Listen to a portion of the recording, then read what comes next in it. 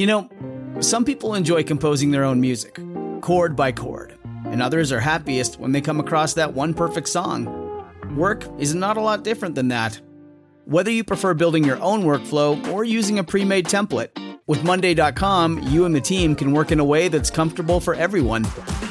Tap the banner to go to Monday.com and build your own amazing workflow, or find an awesome template. No judgment.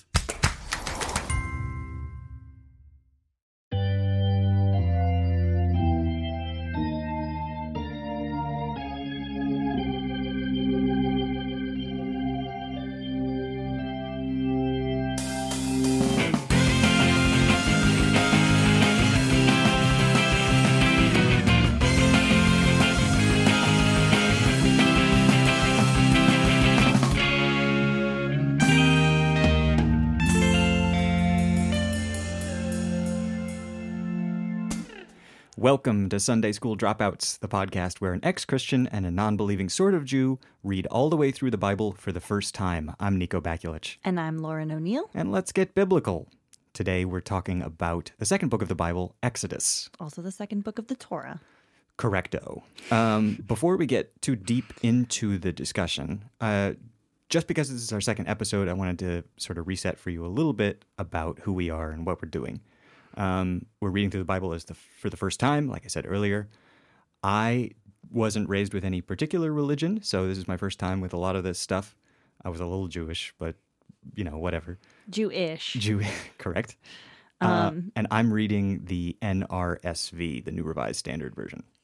And I was raised Christian. I was raised Presbyterian. And I was super involved with my church all throughout high school. And now I'm an atheist. And I'm reading the New International Version, the NIV. And the difference between our Bibles is basically that my Bible is very invested in saying that everything is accurate and all of this really happened and it's true. Mm-hmm. Well, mine tries to give me like an academic explanation for what could possibly be true or whatever. Also, we're dating. We've been living together for like a million years. Mm-hmm. This is not a will they, won't they podcast. This is a have they podcast. Yeah. Yeah. Also, this is not a Bible study podcast. No. We, don't believe in anything. This is not intended as a slight or as an offense to anybody who does, but it's just not that podcast. Apologies if that's what you're looking for. And on the topic of offense, we also want to say that we might talk about some topics that are a little unpleasant. They may be triggering for some people because that is what is in the Bible. There's all sorts of horrible Please don't lay this one on in us. The Bible. Talk to Bible Man or whoever wrote it. Yeah, it was Bible Man. Mm-hmm. Actually, according to my Bible, it was Moses. He wrote the first 5 books, or what is basically the Torah, according to my Bible. In that case, he was a very busy and repetitive man. Yes, he was. And sort of self-centered. And always referred to himself in the third person. If you missed our first episode, that was about Genesis, the first book of the Bible. You can go back and listen to that. Episode 1, Genesis. Genesis. And now we're on Exodus. So Exodus starts with the names of all the people who joined Joseph in Egypt, all his brothers and everything. Right. So the first couple words are Ve'ele Shemot, which means these are the names. And it's just like, these are the names of the sons of Israel. And then it lists them all. According to my Bible, Moses wrote it, and it takes place in about 1446 BC. Does your Bible have any data on that? It didn't have any specific mention about dates, except, of course, where it said that the earliest historical record of the word Israel being used to refer to a people was on a stele, S-T-E-L-E, found in Egypt that was from 1208 BC. Yeah, so there's no actual historical record of Moses or any of the things that happen in Exodus. So the Hebrews have fallen a long way from the time of Joseph, who was Pharaoh's right-hand man and controlled everything. It just took one generation for it to go south, right? No. It took a couple. Oh, okay. It says it's been 200 years. Oh. But, I mean, that could be like one generation for these people. They sometimes have children at Excellent age like point. 100. So, and Moses' parents are Levites, Right. meaning they're descended from Levi. Levi, one Levi. of Joseph's brothers, who you may remember from episode 1 as one of the brothers who slaughtered an entire village of people because one of them had sex with his sister. Correct.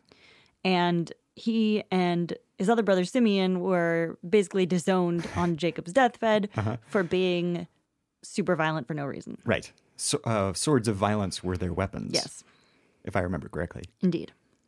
And Moses is part of this new Hebrew tradition where I guess they're basically slaves in Egypt. Yeah, and nobody remembers Joseph, it says. But so the Bible establishes very early, or this book of the Bible specifically establishes that the new Pharaoh, the one that's in charge right now, is a jerk. He's Yeah. just an idiot. And a slave driver. Slave driver, exactly. And he's worried about how many Jews there are in Egypt and essentially starts a pogrom against them. Yeah, and so he decides to have all the Jewish male babies killed. Right. He He says that apparently doesn't know that Judaism is passed down on the mother's side. he says that if you see a Jewish male baby on the birth stool, it should be thrown into the Nile. Oh, yes. My Bible said the birth stool is actually 2 stones next to each other. That's what I also read.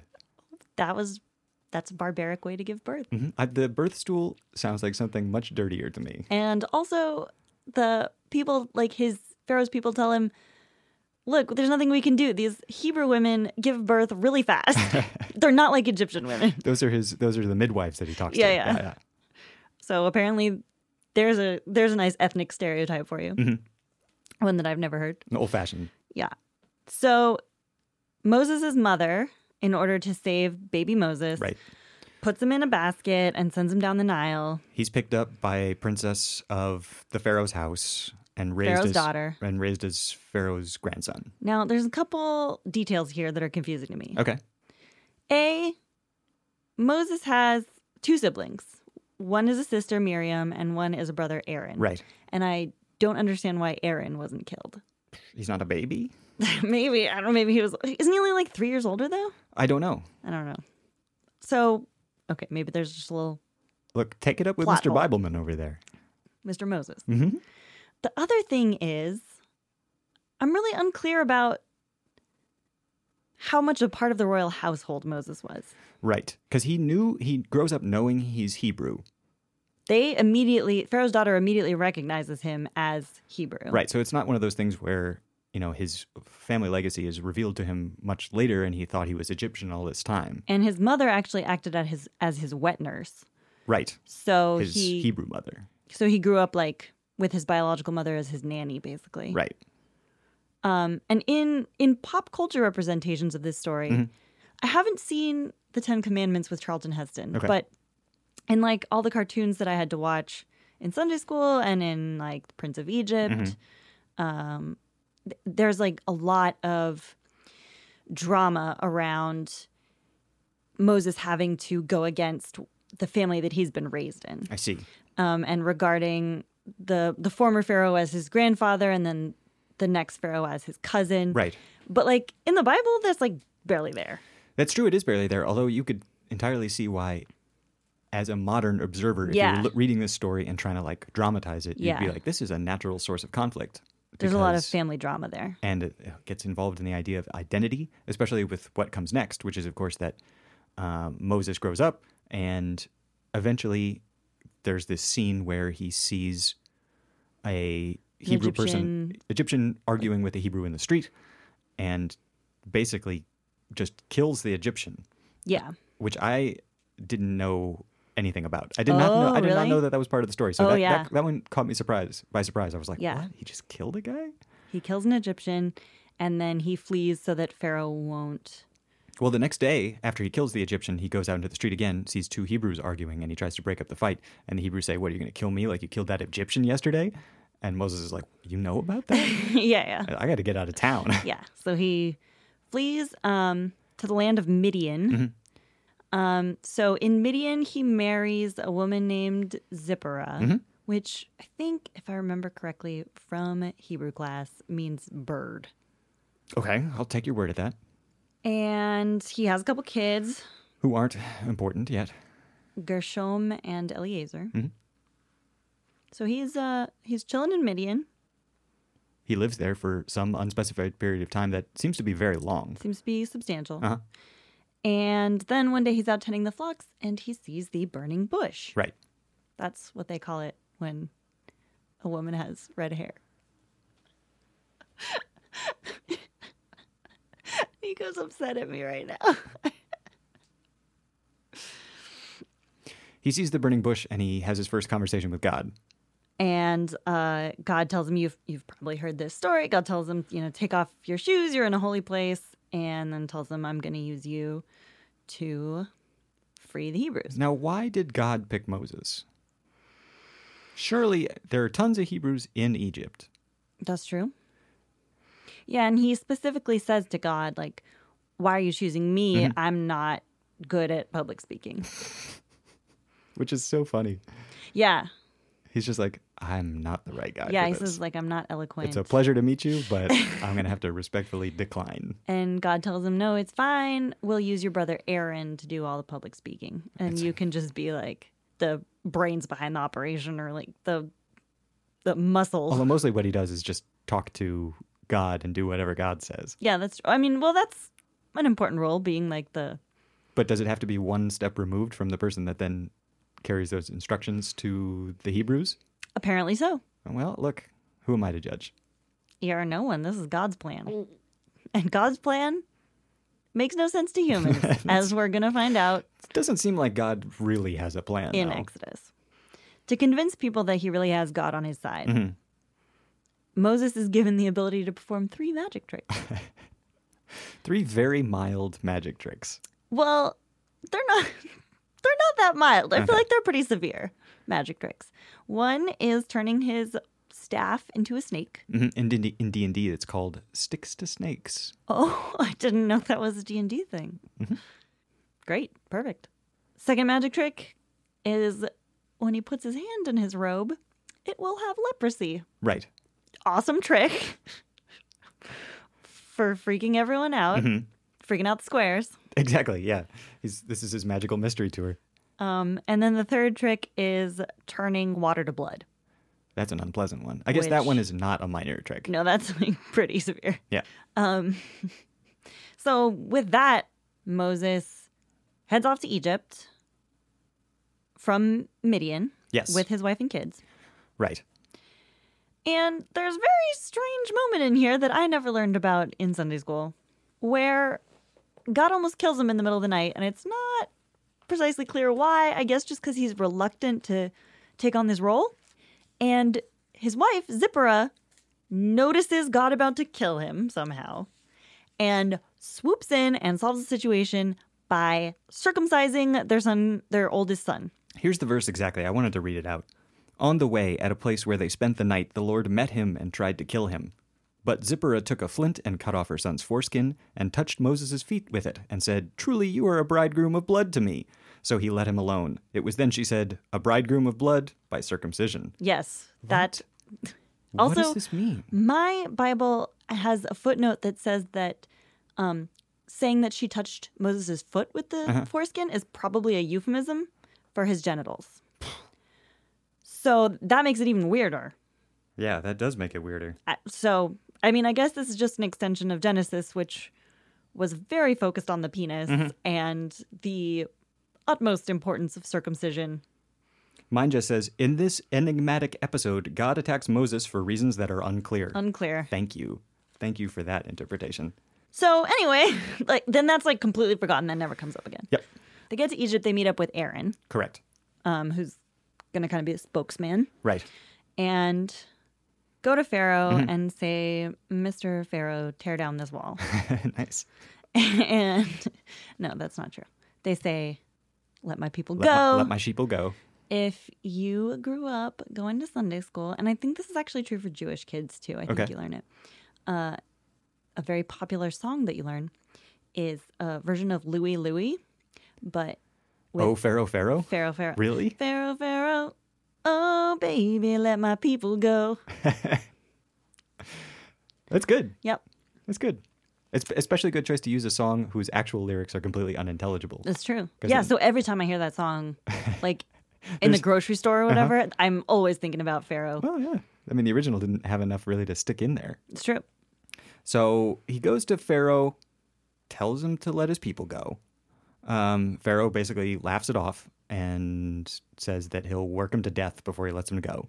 And he says now they have to make more bricks, or they have to make the same amount of bricks, but they can't use straw. Well, they can use straw, but only straw they gather themselves. Yeah, so Strange little addendum. it made sense back then, I'm sure it did. It would be like the When equivalent. the economy of the world was 90% brick-based. Right. But that's when Moses gets to do all of his magic tricks that he learned from God. Or Aaron does. Well, Aaron's staff turns into a snake. Okay.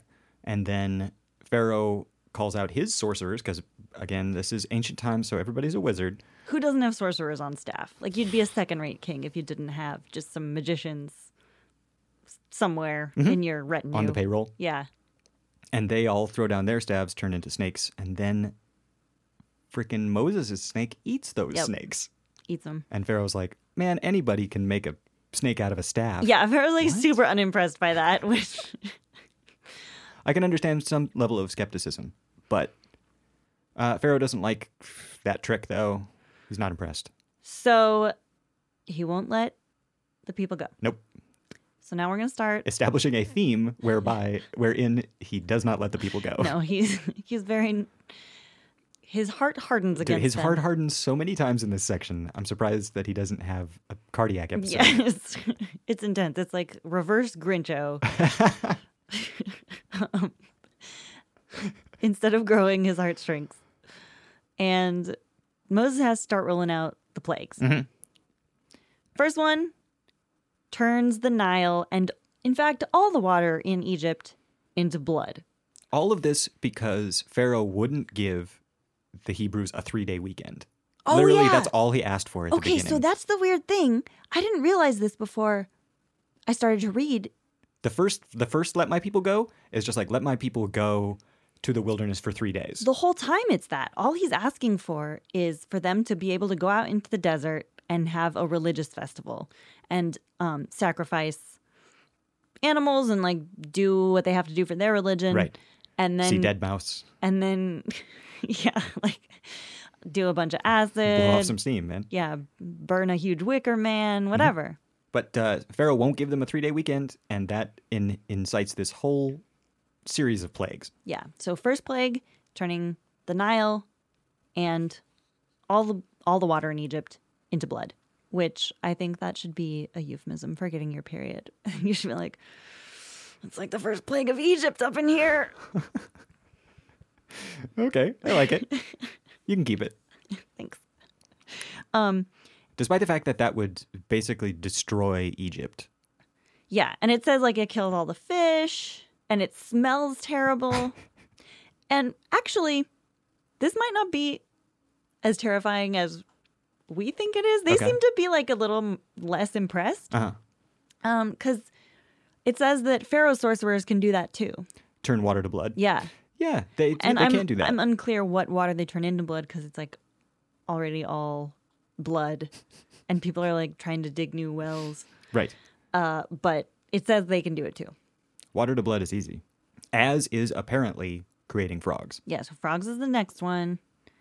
Just frogs everywhere. Lots of frogs. All throughout this time, in between every one of these plagues, Moses goes back to the Pharaoh and is like, what do you think? You believe in my God yet? And Pharaoh's like, nah, I don't believe in your God. Although maybe 3 times he says, Moses, you got to stop with this. Yeah. Whatever you want, you got it. And then Moses is like, awesome, nailed it. Goes out into the desert, talks to God. The plague stops, and then Pharaoh immediately Rescinds his promise. rescinds his promise, hardens his heart. Hardens his heart. So frogs is the second plague, and the sorcerers, the Pharaoh's sorcerers, can do that too. And then Pharaoh says he'll let them go, so God kills all the frogs, Right. but then he changes his mind. Which, I mean, I think killing the frogs would arguably be a greater plague. Yeah, because now there's dead frogs Millions everywhere. of dead There's frogs just, like, everywhere? Yeah, like rotting corpses. Everything smells It's a terrible. problem. But, you know, See, here's where the plagues start to not impress me as much. This plague don't impress me much. Okay, so this plague is Brad Pitt. No, this plague is gnats. Yes. And then flies. And well, so the thing about the gnats is that's the first one that the sorcerers can't reproduce. Yeah, they see the gnats and they're like, yo, this is God's They stuff. say this is the finger of God. Right. Which I'm like, that seems like the least impressive one so far. Like, it seems like, You think you could slide a hand up some gnats anytime? well, it just seems like maybe like some different magicians were like on shift that day. Like maybe they started with, The A-team. Yeah. yeah, like I don't know who's like Houdini. They started with Houdini, and then like they had like David Copperfield in there, you know, making blood, and then they got to like Chris Angel. They got to Joe Bluth. Joe Bluth is just right. like dancing around with a knife in his mouth to the final countdown, and he can't make gnats. This is kind of the final countdown. Well, let's get there. Let's get there and talk about it. Because after flies comes pestilence. Oh well, after gnats comes flies, Yes. and then yeah, after flies, Pharaoh says, "Okay, you can have your festival, Right. but you have to stay in Egypt." Right. And the excuse that Moses gives is, if we stay here and do our sacrifices, everyone will think it's gross and they'll stone us to death. Like, what could be grosser than flies, gnats, frogs, and blood everywhere? Right. The millions of dead frogs is not gross. And dead fish floating in rivers of blood. Right. But, like, they're going to be upset about, like, bleeding a cow to death? I don't know. There's a plague of sickness next. It's a plague on the livestock. And my Bible says that probably the flies from the last plague carried the bacteria that It's started science. the livestock plague. Yep. So this is all scientifically accurate. Fair enough. After plague on the livestock comes the boils. Boils, hail. Hail is awesome.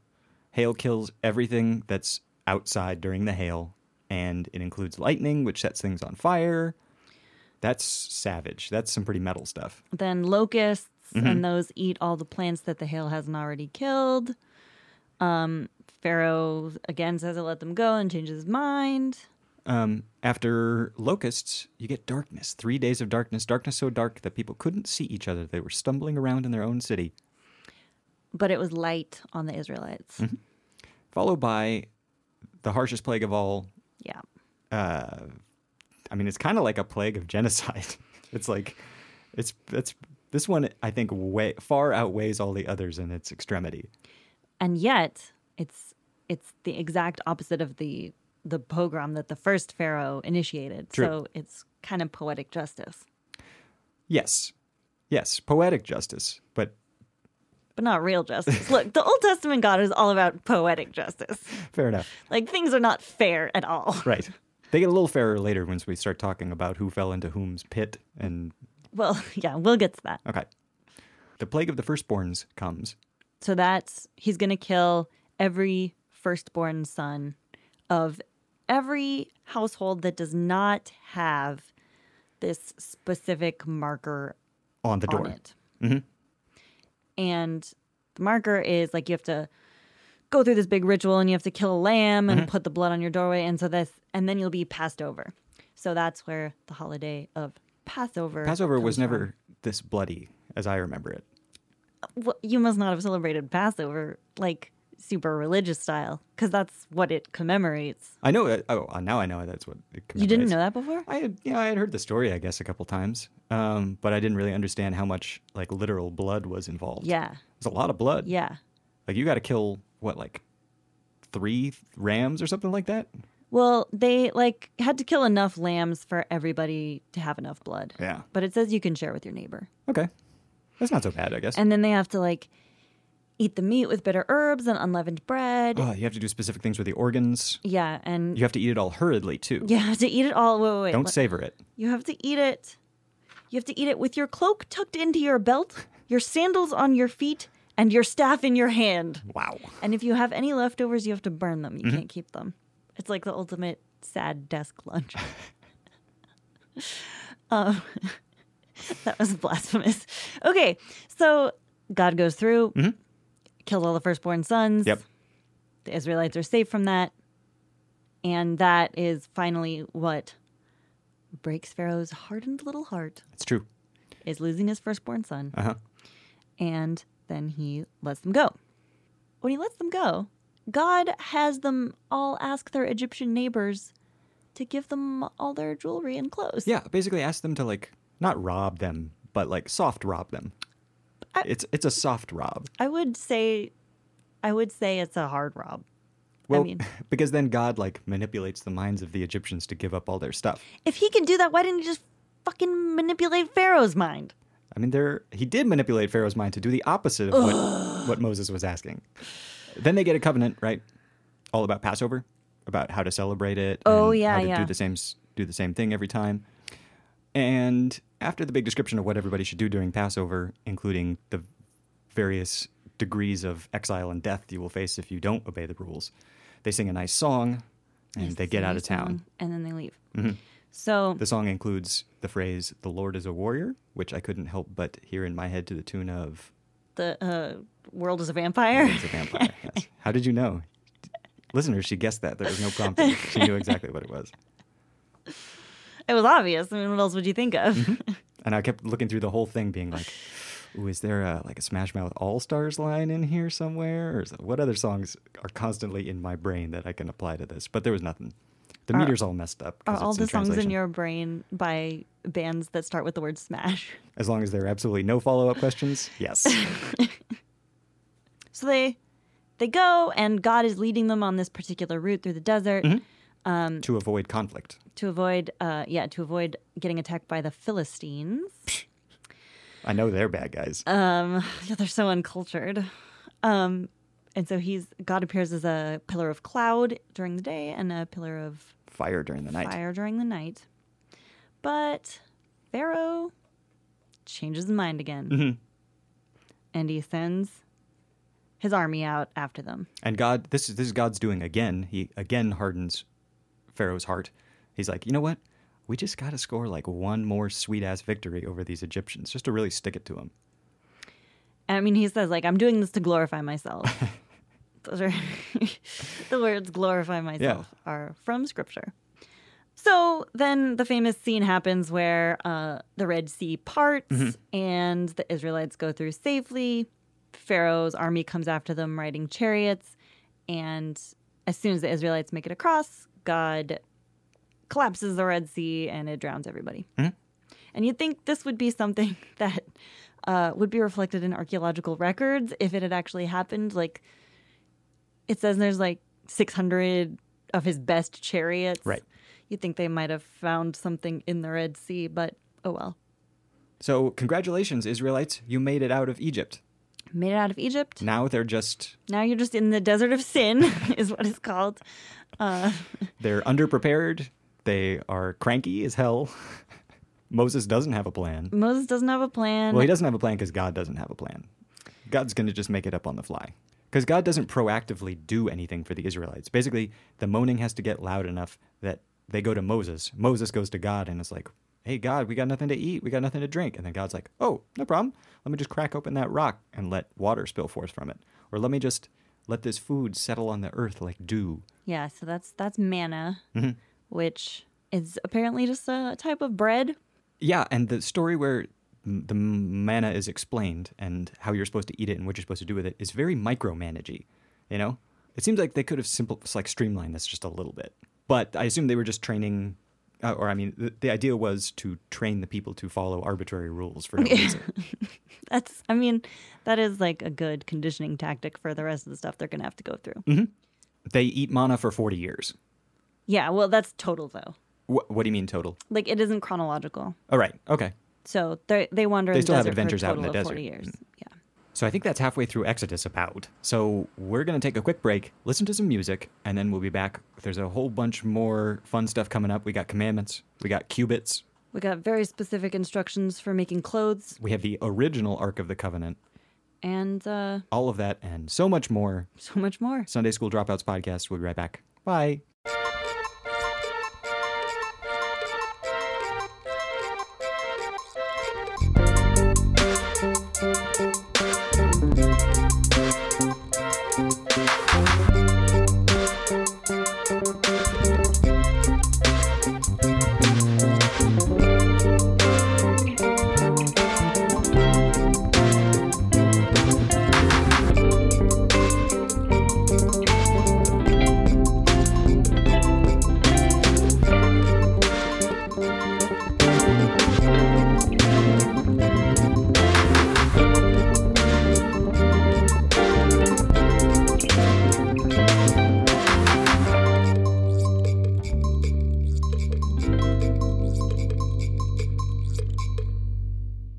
Welcome back to the Sunday School Dropouts podcast. I'm Nico, I'm Lauren. and we are going to continue on with Exodus, but just a quick thing, real quick. You might hear a bunch of weird background noise because the rain, she is a-coming down. She is a blowing. The rain, she is a-blowing. The wind, she is a-coming down. It's a storm, I might say, of biblical proportions, question mark? Question mark? It's not a storm of biblical proportions. It's Okay. quite mild. Settled by our in-house Bible expert, Lauren. And over there. meteorologist. Are there any meteors in the Bible? Don't answer that. Don't spoil me. Let's get back to the book. No spoilers. So Moses takes his assistant Joshua and they go up Mount Sinai. One of their And- many treks up this holy mount. And Moses receives the 10 Commandments. And Moses is the only person that can actually see God because his presence is so powerful that it would kill a normal person. Well, he still can't see his face. Right. Still can't see God's face. But he can like hide in a rock and see God's back. That's like the Yes, compromise yes. they come up with. And he knows that God was there because God walks by and leaves his mark on a stone. right? Yeah. Or, appears as a pillar of cloud or whatever. Sure. So he gets the 10 Commandments. How many commandments can you name from memory? Excellent question. You want me to give you my top 10 commandments right now? Top 10 commandments, go. Okay. The first one is you shall not make idols. I think that's the second one, but keep going. Okay. Yeah, all right. Let me I'm just... not gonna demand that you do them in order. Okay. I'm giving mine top 10, by the way. Okay. Oh, you're rearranging them. Please, I can't give a top 10. Here we go. There are idols. There is you shall not kill. There is you cannot covet your neighbor's anything. Honor thy father and mother. That's one. There is a rule about keeping the Sabbath. I think that's one. There is one. There is oh no. Am I going to tap out at 5? It's okay. Tag me in. All right, tag in. Okay. There's also no adultery. Oh, yeah. There's no thieving. Okay. No taking the Lord's name in vain. Oh, yeah. The very first one is like, you will have no God before me. Isn't that make no idols? They're redundant. Okay. I mean, to my mind. Okay. And number 10 is, I don't know what number 10 is. Uh-oh. Listeners, we only have 9 commandments between us. Oh, no lying. Did Okay. we do no lying? No lying, no stealing. Mm-hmm. So he literally gets these on stone tablets. That's not just a creation for modern cartoons. Right. He creates the stone tablets himself and then brings them up the mountain, and God carves them. And then, so he's up there for 40 days and nights, fasting and receiving these commandments from God. And when he comes back down the mountain, he finds a little surprise. Which is that his people, which throughout this whole journey, his people have been the moaniest, whiniest people. They're total ingrates. And God is always like, I hear they're grumbling. They're always grumbling. Which, In my Bible, they're moaning, which is great. I identify with that. I like to complain. Yeah, it feels good, to just vent a little bit sometimes. If they had Twitter, they probably would have had a lot of followers. That's true. Hashtag where's Moses? Hashtag what the fuck? Yep. Hashtag sick of manna. So, but in the 40 days that he's gone, the people of Israel who are at the base of Mount Sinai, they go to Aaron and they say, look, this Moses guy is a joke. He's gone. He's gone. He led us out of Egypt into the wilderness, gave us magic food and whatever. But here we are. We still don't have a God. We have no proof. They've seen a pillar of cloud and a pillar of fire, and they're Leading the like, way. "What's God isn't real." Right. And so they ask Aaron, build us a new God. And I so want a new God. Aaron, who had one fucking job to do, Which was just to keep it simple. just keep it together for a month. Uh-huh. He says, "Give me all your gold." And they all give him all the gold that he has, and Right. he melts it down and creates a statue of a calf, Yes. which they then start worshiping and thanking for bringing them out of Egypt. Right. And then they have what I can only assume is some sort of bacchanal, Yeah. because they describe when Moses comes back, everybody running around and he hears the song in the distance. And is it the song of prayer? No. Is it the Well, he thinks it's violence. is the shriek of terror? Yeah. No. It's the sound of revelry, they say. Oh, that exact word is not in my Bible. But anyway, Joshua, I think, says like, oh, like I hear violence. I hear them getting attacked. But actually, they're all just partying around the golden calf. this is the festy that they were looking for so long. But exactly the opposite of the festy that they need to have. Yeah, okay. It's not the festy they need, but the festy they deserve. Moses comes back down the mountain, sees everyone worshiping the golden calf, and gets so mad that he throws the stone tablets containing the 10 Commandments onto the ground, and they break. Yeah. He spent 40 days up there Yeah. getting those things done. And immediately they're gone. Moses comes down, burns the golden calf, and makes the Jews drink it. And also, What? I really like Aaron's defense of this. Oh, Aaron's defense is amazing. He's like, you know, these people are fucking sinners. I just told them to give me all their gold. Right. I just, And like then you do. And then I melted it, and this golden calf came out of it. And out came this calf is exactly the words that my Bible has. So then Moses says, okay, like everyone who still wants to worship the real God, come over here. And those people come over, and then he's like, okay, take these swords and kill everyone else. And they do. And it's about 3,000 people. They killed 3,000 people Killed at the 3,000 base of the Holy Mount. Yeah. That came out of nowhere Yeah, for it me. came out of nowhere. I have never learned that. I mean, I knew about the golden calf, and I knew like they were punished, but I didn't realize that involved them slaughtering their like family members and friends. That's what he said to them was go out and each of you kill a brother, a son, or an uncle or something like Yeah, that. like- And then each of them comes back and they're like, we did it. And he's like, now you've all lost somebody. And it's like, yeah, you told us to do that. What a bizarre episode. So then he has to go back up the mountain and get a second copy of the 10 Commandments. Like, this is actually in the Bible. He has to get a replacement copy of the 10 Commandments because he broke his in anger. Oh, and when he comes back, his face is so radiant that he has to wear a veil Yes. to talk to people Yep. because He's God is like present in He's his got a little face. bit of that God dust on him. So the next portion of this book is a whole lot of talk about laws, because basically now that they have their own group of people and they have these basic 10 commandments, it's all talk about how they establish the day-to-day kind of stuff, about who should determine what is right and all that. All of the laws in there are God-given, including the confusing ones that are very specific. Yes, especially the confusing ones that are very specific.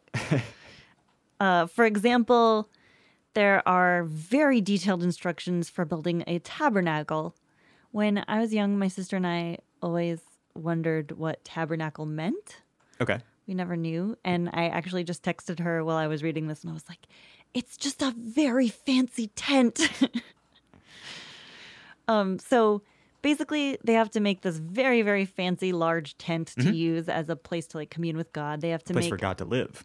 place for God to like come down and visit them. They have to make a special like box called an ark to hold the 10 Commandments, and there's all these specific instructions. The most shocking part to me was the dugong skins. Wasn't aware that they had access to dugongs. Dugongs, if you don't know, are like manatees. But they do. I looked it up. They do live in the Red Sea. They had Red Sea dugong They skins? have. They still have them. I must have missed that. Man. I know. That's awesome. There's some other awesome stuff in there too. For example, it also includes the fact that a talent of gold is 75 pounds of gold. Oh, wow. I didn't really look at the footnotes to see the exact measurement. That's a lot of gold. Yeah, just a lot of gold. So, and there's one of the like lamp in the tent Yeah, is they have made out to- of 1 talent of gold. So it's a 75-pound pure gold lamp. And it's like a menorah, basically. It's like Yeah. a branched lamp that the branches are like in the shape of almond buds, Yes, almond flowers almond flowers. and calyx flowers. I really liked the very detailed description of what a priest needs to wear, Yes. specifically Aaron, because Aaron and his sons are become like the priest class. I have never encountered this before. This priest outfit is wacky. It's super cool. It's so detailed. It's made of like, well, it's made of several different fabrics, made of like linen and goat hair and everything. And it's got like embroidered pomegranates on it, interspersed with bells. It has like jewels, like 12 jewels to represent the 12 tribes of Israel on the breast piece. Also called the breastplate of judgment. The breastplate of judgment. Which is, again, straight from D&D. That's going to come back in a different book of the Bible. What? Really? No spoilers. It also mentions briefly, I want to just say, these two things, Urim and Thummim. Did you see this? Yes. Do you know what they are? Well, Urim means lights. Okay. But I think it said it means curses. I don't know what it means. Urim is curses, and Thummim is like blessings. Okay, curses and blessings. That makes sense. Because these are special stones that are used for divination. Yeah. By the priestly judges. So if you like ask and you get more Urim, then it means no. And if you get more Thummim, then it means yes. So this breastplate of judgment has like special pouches for the judgment stones next to your heart, because that's where you're supposed to keep them. There's also a turban, and the turban has like on your forehead a gold plate engraved with the words "Holy is the Lord." Yes, that's and amazing. then there's also gold chains Yep. coming from the turban. Like it's literally blinged out. It's true. And everything is like purple and red. It's just like, can you imagine someone wearing this? It's insane. It's like way more ornate and crazy than like the Pope and like the cardinals and stuff. Yeah, and God has very specific instructions for it. Like he's already drawn all this up. Yeah, he already put it on his Etsy page. Some other laws? You can't cook a goat in its mother's milk. You shall not boil a kid in its mother's milk. And that's, I guess, where the kosher law came from, that you can't have meat and dairy in the same meal. It talks more about, how to have the proper festivals in the right way. It talks about... don't mistreat foreigners. Don't mistreat foreigners. No witches. Oh, no witches, yeah. Talks about the bride price for virgins. Also talks about, like, there are just as many laws about humans as there are about oxen. Oh, yeah, there's very complex stuff about if your donkey falls in a hole, then whoever dug the hole has to repay you. But they get to keep the dead donkey. But they get to keep the dead donkey. Because their hole did its job, I guess. I guess. Why should they be punished for being a successful hole digger? There's also, this is where eye for an eye, tooth for a tooth comes from. But in addition to that, the whole verse, if I can find it, eye for an eye, tooth for a tooth, hand for hand, foot for foot, burn for burn, wound for wound, and bruise for bruise. What does that mean to you? It's just very thorough. Thorough. You can lose an eye or a tooth, or if you just get wounded, if you just get bruised. It also includes the wonderful, wonderful word blood guilt. I don't have that one in mind. That's awesome. It's super good. It distinguishes between premeditated murder and accidental manslaughter. It does. Which I found interesting because that's still like a very relevant distinction in the American legal system in the 21st century. Yeah. And it also lays out exactly what's owed if somebody kills in self-defense and somebody sees it, or if somebody kills in self-defense and they're the only witness. Also, bestiality, death penalty. Basically, there's just a lot of very specific laws and rules about how to live your life and what to do with the dugong hides that you harvest from the Red Sea. Yeah. And so they end up building all that stuff. They build all the tabernacle and everything to exact specifications. Yes. And then they just keep going. So God is taking them to the promised land through the desert. And this whole journey takes 40 years. And I don't know precisely when this happens, but I don't think it's at the very end. So I guess they build this enormous tent with all these like gold rings holding together these elaborate curtains. Right. And then I guess all they these just have numerologically significant numbers of curtains, presumably. And then they just have to like pick it up and move it every day, I guess. They got to move it. And if it's good, God will come down as a cloud and cover the tent or live in the tent or whatever. And then when they pick it up, they can move it again. And they move it again. And God does this because he doesn't want to travel direct with Israel anymore. Because he he's knows sick of their shit. He'll get pissed with them. Like, that's pretty much what he says. Yeah, no, he's like, look, he says, you're a stiff-necked people. And stiff-necked fool. I don't want to have to deal with you. At least at this point, he's starting to know his limits. You know, he's learning about himself. He's like, look, I think we're better together but apart, if that makes sense. We need some space. So on that very blasphemous note, we will leave Moses and the Israelites wandering in the desert. That concludes the book of Exodus. Yeah, to be continued. So now that we've gotten to the end of Exodus, I wanted to ask sort of like some general DQs, as I call them, discussion questions. Ask away. So this book is much more than Genesis, like a story about one guy. It's about Moses, just all about Moses and his life and how he helps Israel. What do you think? How would you describe Moses' character based on his choices and stuff? One thing is that he's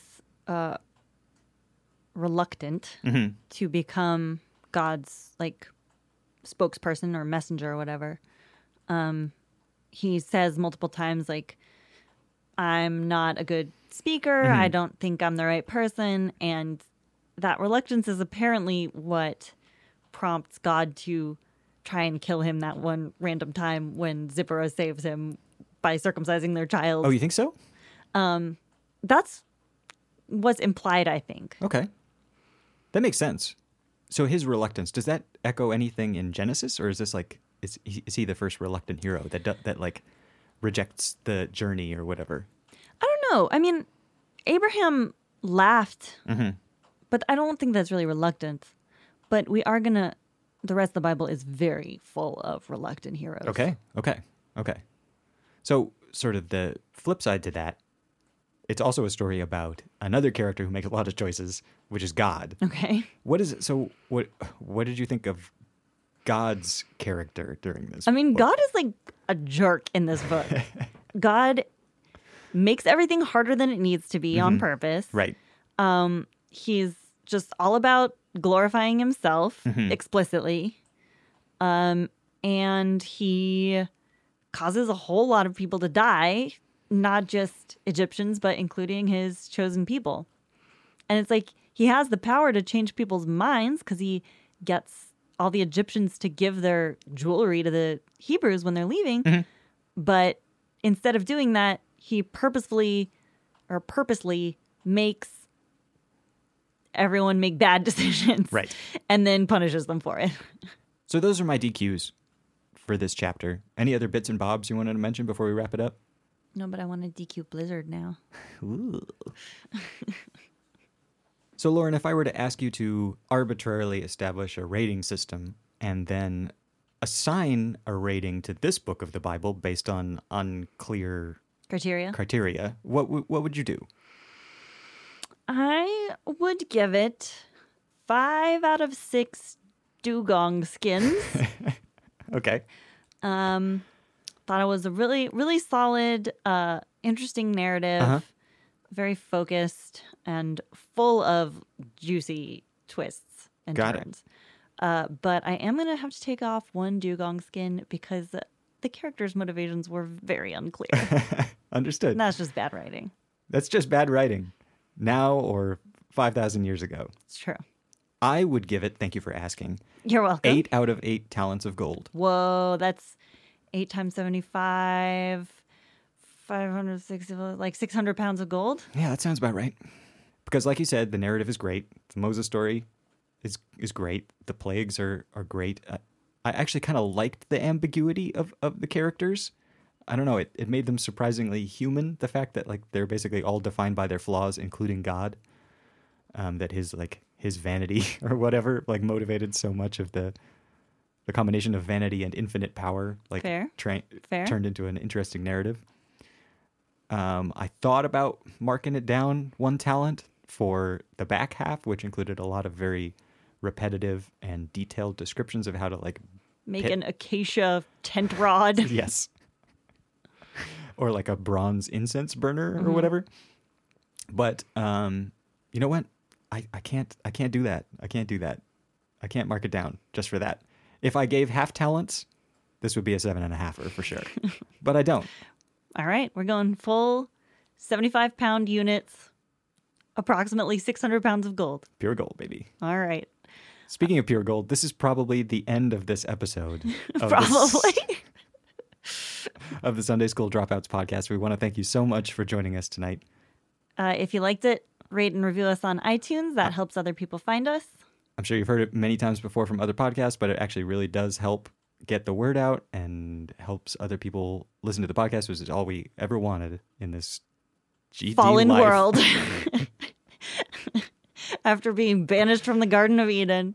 If you want to find out more, you can get to us at our website, which is sundayschooldropouts.lol. That's sundayschooldropouts.lol. Alternatively, you can find us on Facebook. We are Sunday School Dropouts. On Twitter at SunSchoolDrop. Thank you, Elise Carlton, for our logo and for our art. Thank you to Nico for our music. Nico does all our music. You're welcome. And we'll be back next week talking about Leviticus. We hope you will join us again next week. See you on Sunday. Bye. Bye.